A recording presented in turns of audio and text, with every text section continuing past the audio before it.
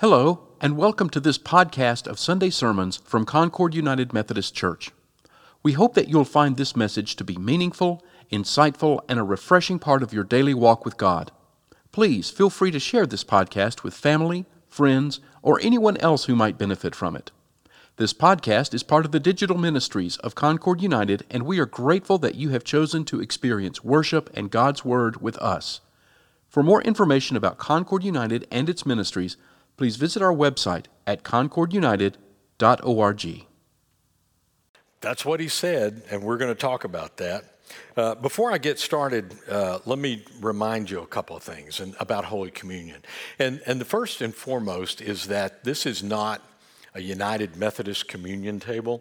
This is the Lord's table. Jesus sets this table. You don't have to be a member of this church, any United Methodist church, or any church for that matter. Jesus invites everybody who's willing to come and acknowledge that there's something missing. There's something more that I need that I can't find anywhere else. And if you're willing to just open your heart and say, you know what, I can't, but he can, then come on down when the invitation is given and we invite you to participate. You will be given a little piece of bread. If you'll hold your hands like this, it allows us to, in a very sanitary way, to sort of drop that bread in your hand. We will all have sanitized our hands. And then someone with a glove will give you a little cup of juice. And you can drink the juice and you can drop your empty cup in one of these two baskets right here. There'll be 3 stations, one here, and one there. No one will escort you.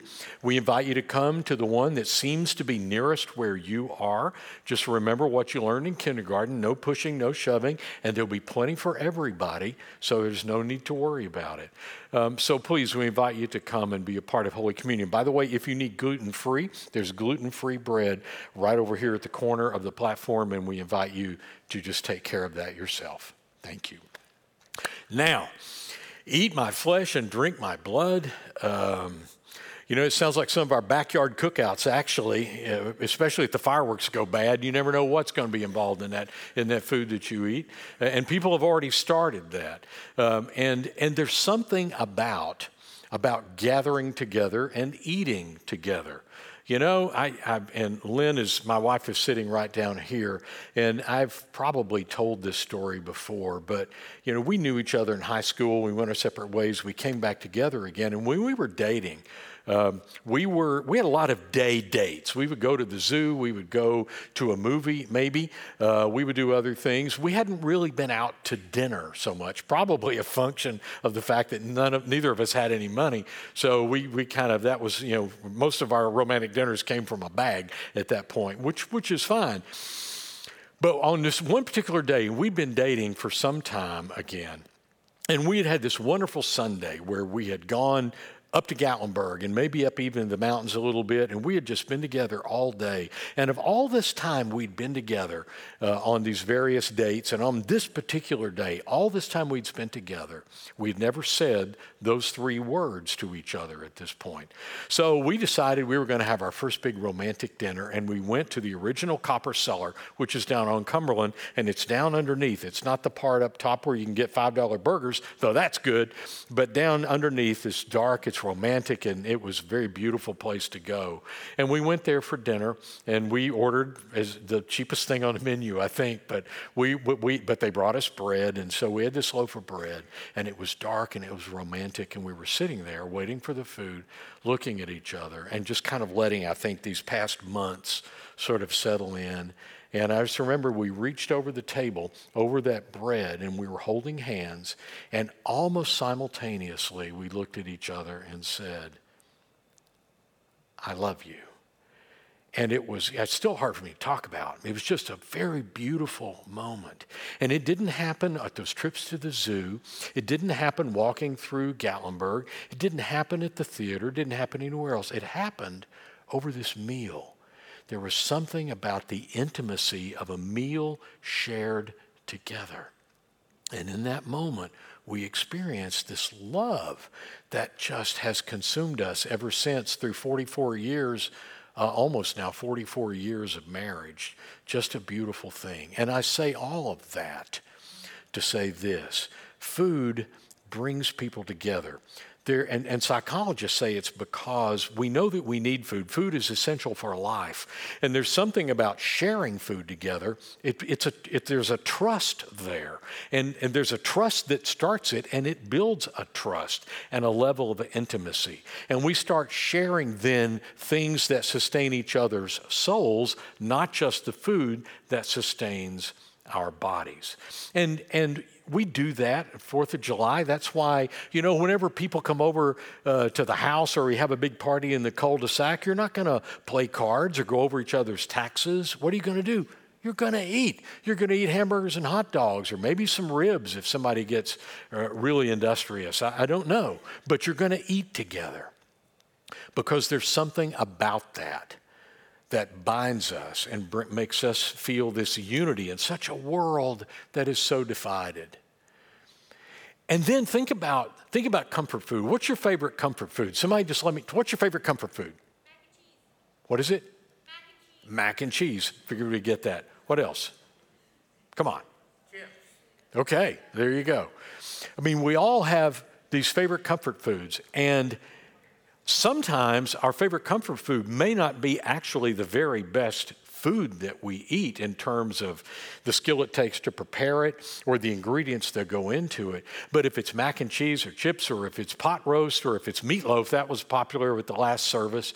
If it's meatloaf or pot roast, the reason why it's comfort food is because we remember when we had it the first time and those people we were with. I'll be honest with you, show and tell, I'm not the biggest fan of meatloaf, but when I had meatloaf, every time I do, my mom is standing at the table serving it to me because she made good meatloaf, and it reminds me of her. And that's what comfort food does. It takes us to a certain place, to certain people, and that's why it can do for our soul so much more than it even does for our bodies, particularly with some of the comfort foods we eat.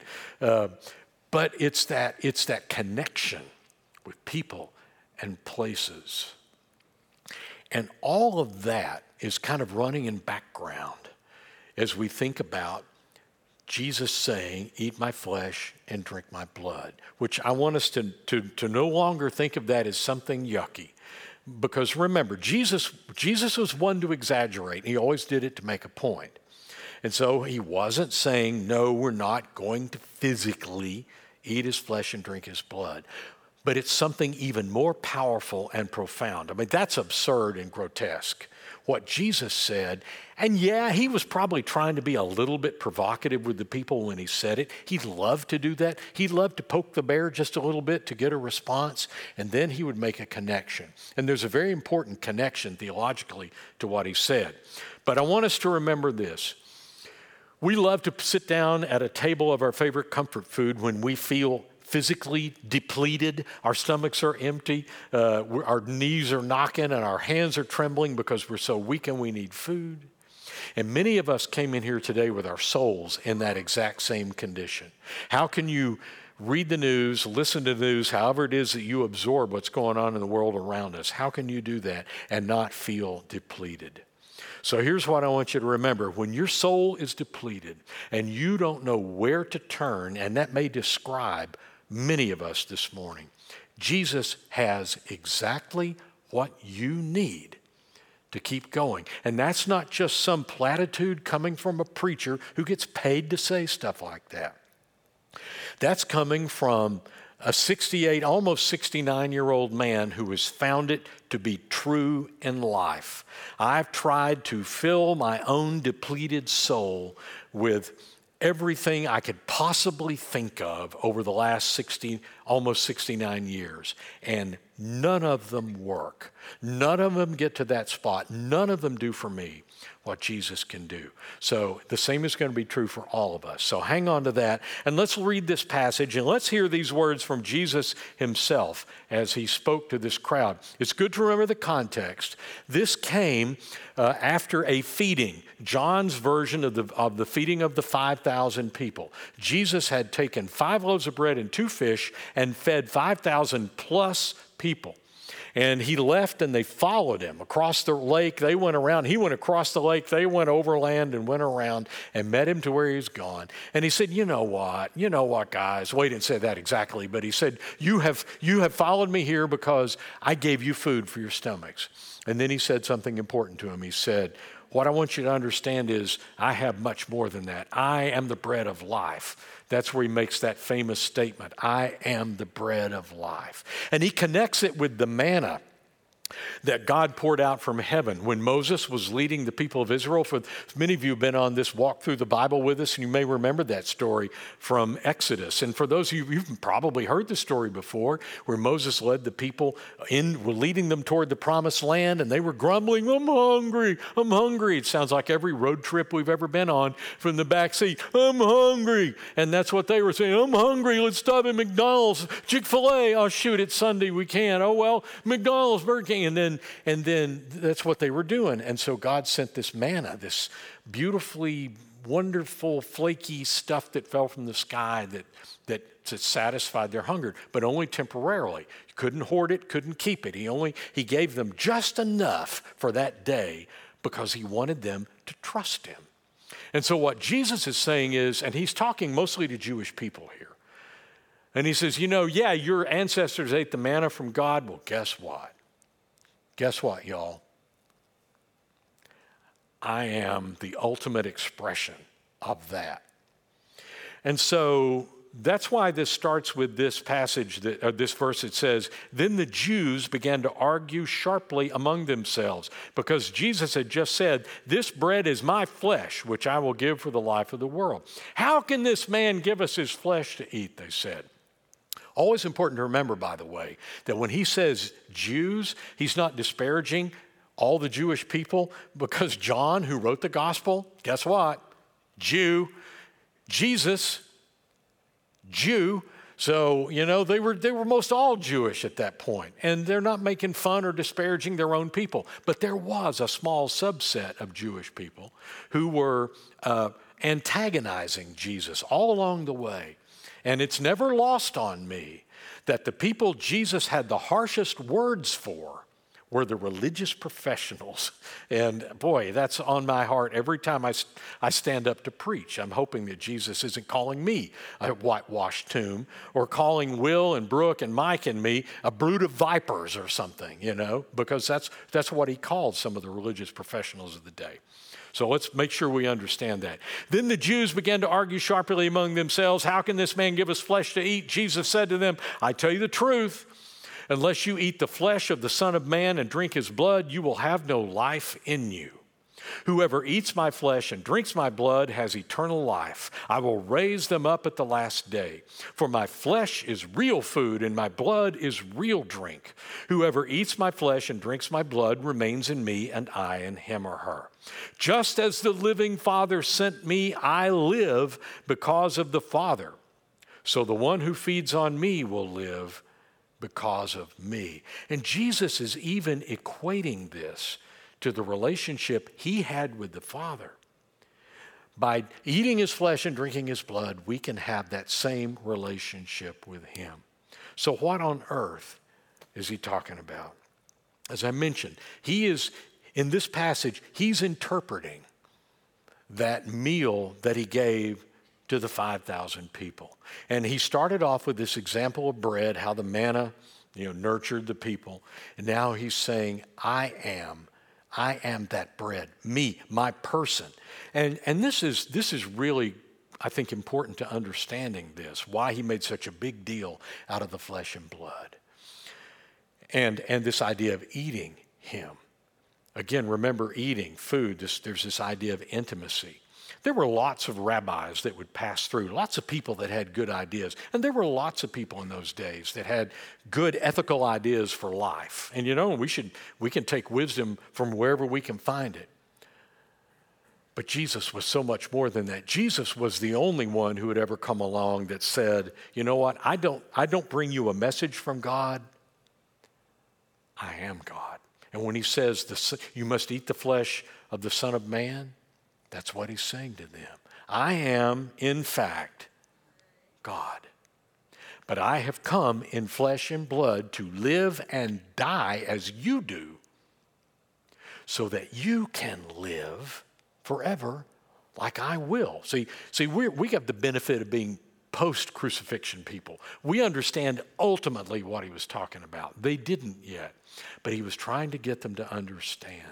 You have an opportunity in me, Jesus is saying, to have a living relationship with God.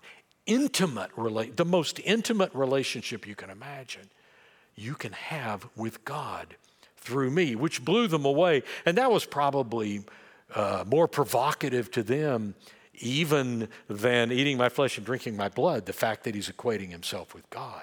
But in fact, he was, as John, the gospel writer, starts his gospel out with, in the beginning was the Word, and the Word was with God, and the Word was God. And he talks about how the one who came, the Word, the second person of the Trinity, the Son, who was Jesus for 30 some odd years in flesh and blood, how he created everything. And he can recreate everything as well.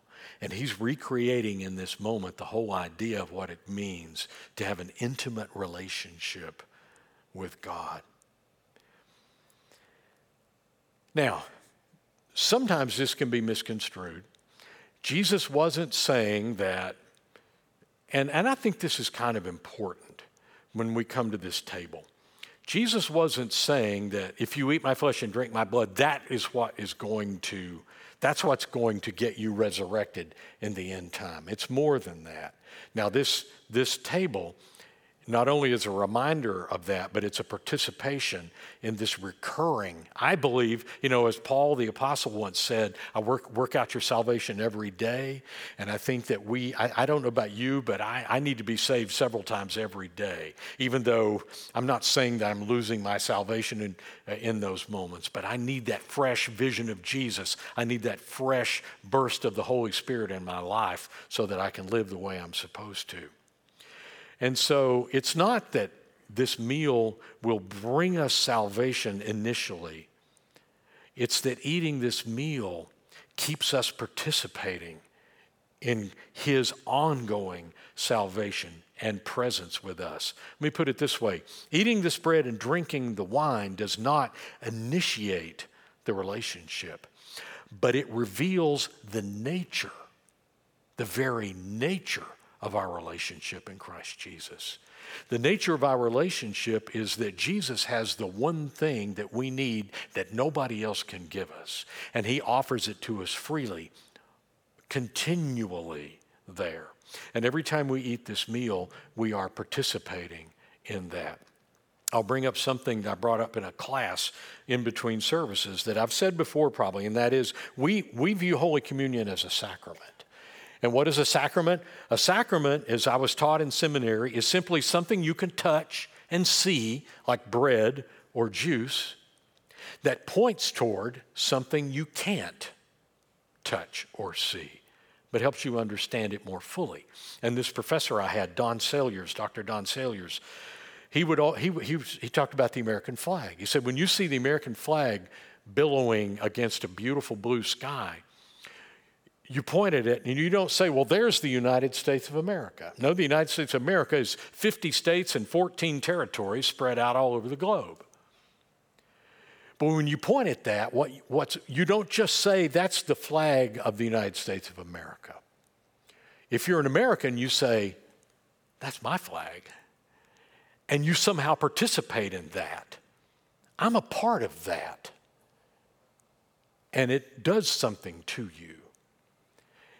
And this table, when to put it in our terms, to eat the flesh of Jesus, to drink the blood of Jesus, is to participate in his life at that level. We're part of him. Look, when we come to this table, we're not remembering that Jesus ate with some people 2,000 years ago. Yeah, that happened. On the night that he was arrested, and he transformed the Passover meal into what we now celebrate as Holy Communion. Yeah, that happened 2,000 years ago. But we're not just remembering that. He had a meal with some people 2,000 years ago. We are celebrating the fact that he is having a meal with us right now. This is not a museum piece. This is not some representation of something that happened a long time ago. When we eat the bread and drink the cup, we are experiencing communion, fellowship, unity, presence with Jesus in a way we can't any other way in real time. That's why he said, eat my flesh and drink my blood. And that's so important. As we turn off our news feed, because we've just read again how more civilians have been killed in a rocket attack in Ukraine, and how more people are going to starve in the world because they can't get the grain out of Ukraine to feed them. And that other people are being held, and people are hungry, and people are oppressed. And in this country, there's so much discord and so much division and so much injustice yet to right, for sure. And we become depleted. And after 2+ years of COVID and antidepressants are being prescribed now at 5 times the rate they were before COVID. And people are dealing with anxiety and depression and that's the result of that. And people are taking their own life, and families are separating, and people are having all sorts of relationship issues and other issues because of it. And we come in depleted, and we don't know what to do. Think about this. When those 5,000 people stood in front of Jesus that day prior to him saying this, he said he was going to feed them, but they're like, what? What are you going to feed us? There does not appear to be any food here. That's what they're thinking. What are you going to feed us? There appears to be nothing for us to eat. And when we find ourselves in our life where we don't know where we're going to turn to fill our depleted souls, and so we turn to drugs, alcohol, sex, power, improper or out of balance relationships, or whatever it is we do when we reach to fill our own need because we don't think there's anything out there. Remember this: when you don't know which way to turn to Jesus, who has exactly what you need. And to give you one more example, we have 5 grandchildren, and we have a little granddaughter who's just past 3 now. And she loves to come to Grandma and Grandpa's house because Lynn spoils her. I draw a hard line, but Lynn spoils her. It's terrible. She's going, yeah, push over. But her name is Nora, and she, as both our girls, nursed, breastfed their children, and Nora is still occasionally breastfeeding. Mommy milk, she calls it. And here's my point about that. She was at the house last Sunday, and we had been out. We went on an outing, went to a playground. We'd had all this fun together, and they were back at the house, and Lynn had gone to the store to get something. And so Anna Lynn, her older sister, was, I think, playing a game on my iPad. And Nora had been in our living, right by the couch, doing something, and she wandered off. I kind of lost track of her. And I looked around, I looked in our bedroom, and she was there near a piece of Lynn's clothing. And I don't know if she could Lynn wears this wonderful perfume that mixes with her scent, and it's very unique and it's very wonderful. But, you know, I'm here, Mommy's here, Lynn's right there under Mommy. And Lynn was gone. And I said, Nora, what's on? And boy, the lip was starting to pout. And she looked at me and she said, I want Mommy. I know what she was really saying. I want Mommy milk. Because that's her port in a storm. And Christy can soothe her that way that nobody else can. Because there's not another person on the planet that can do for Nora what Mommy can. Mommy has something. There's other breast milk. And people are trading breast milk now to deal with this formula shortage. And that's wonderful. But it's not the same as a child nursing their mama. It's the ultimate intimate meal where so much more than just nourishment is passed. And that's what she needed. And this is what you need. And this is what I need. Jesus has something for our souls nobody else has. And when you feel depleted, if you feel depleted this morning, know this. This is his flesh that he encourages us to eat. We remember about his body broken on the cross. This is his flesh, his blood that we drink. We remember his sacrifice, how his blood was spilled, so that we could then have everything we need literally in us when we eat this meal to participate in his life, death, and resurrection so that we can be restored. So I don't know where you're coming from today when you come down here. I don't know what's going on. I know this. Whatever the need is, it can be filled here. With those who are going to serve, please come down and let us pray together. Almighty God, we thank you for these simple gifts of bread and juice. Oh God, by the power of your Holy Spirit, make them be for us in this moment the body and blood of Christ, that we in turn might be the body of Christ, redeemed, renewed, restored by his blood, that we may go out into the world and live as redeemed, restored people, that others may see and know and taste how good you are. In Jesus' name we pray. Amen.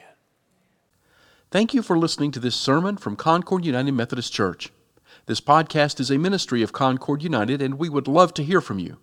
To contact us, please send an email to podcasts@concordunited.org with sermons in the subject line.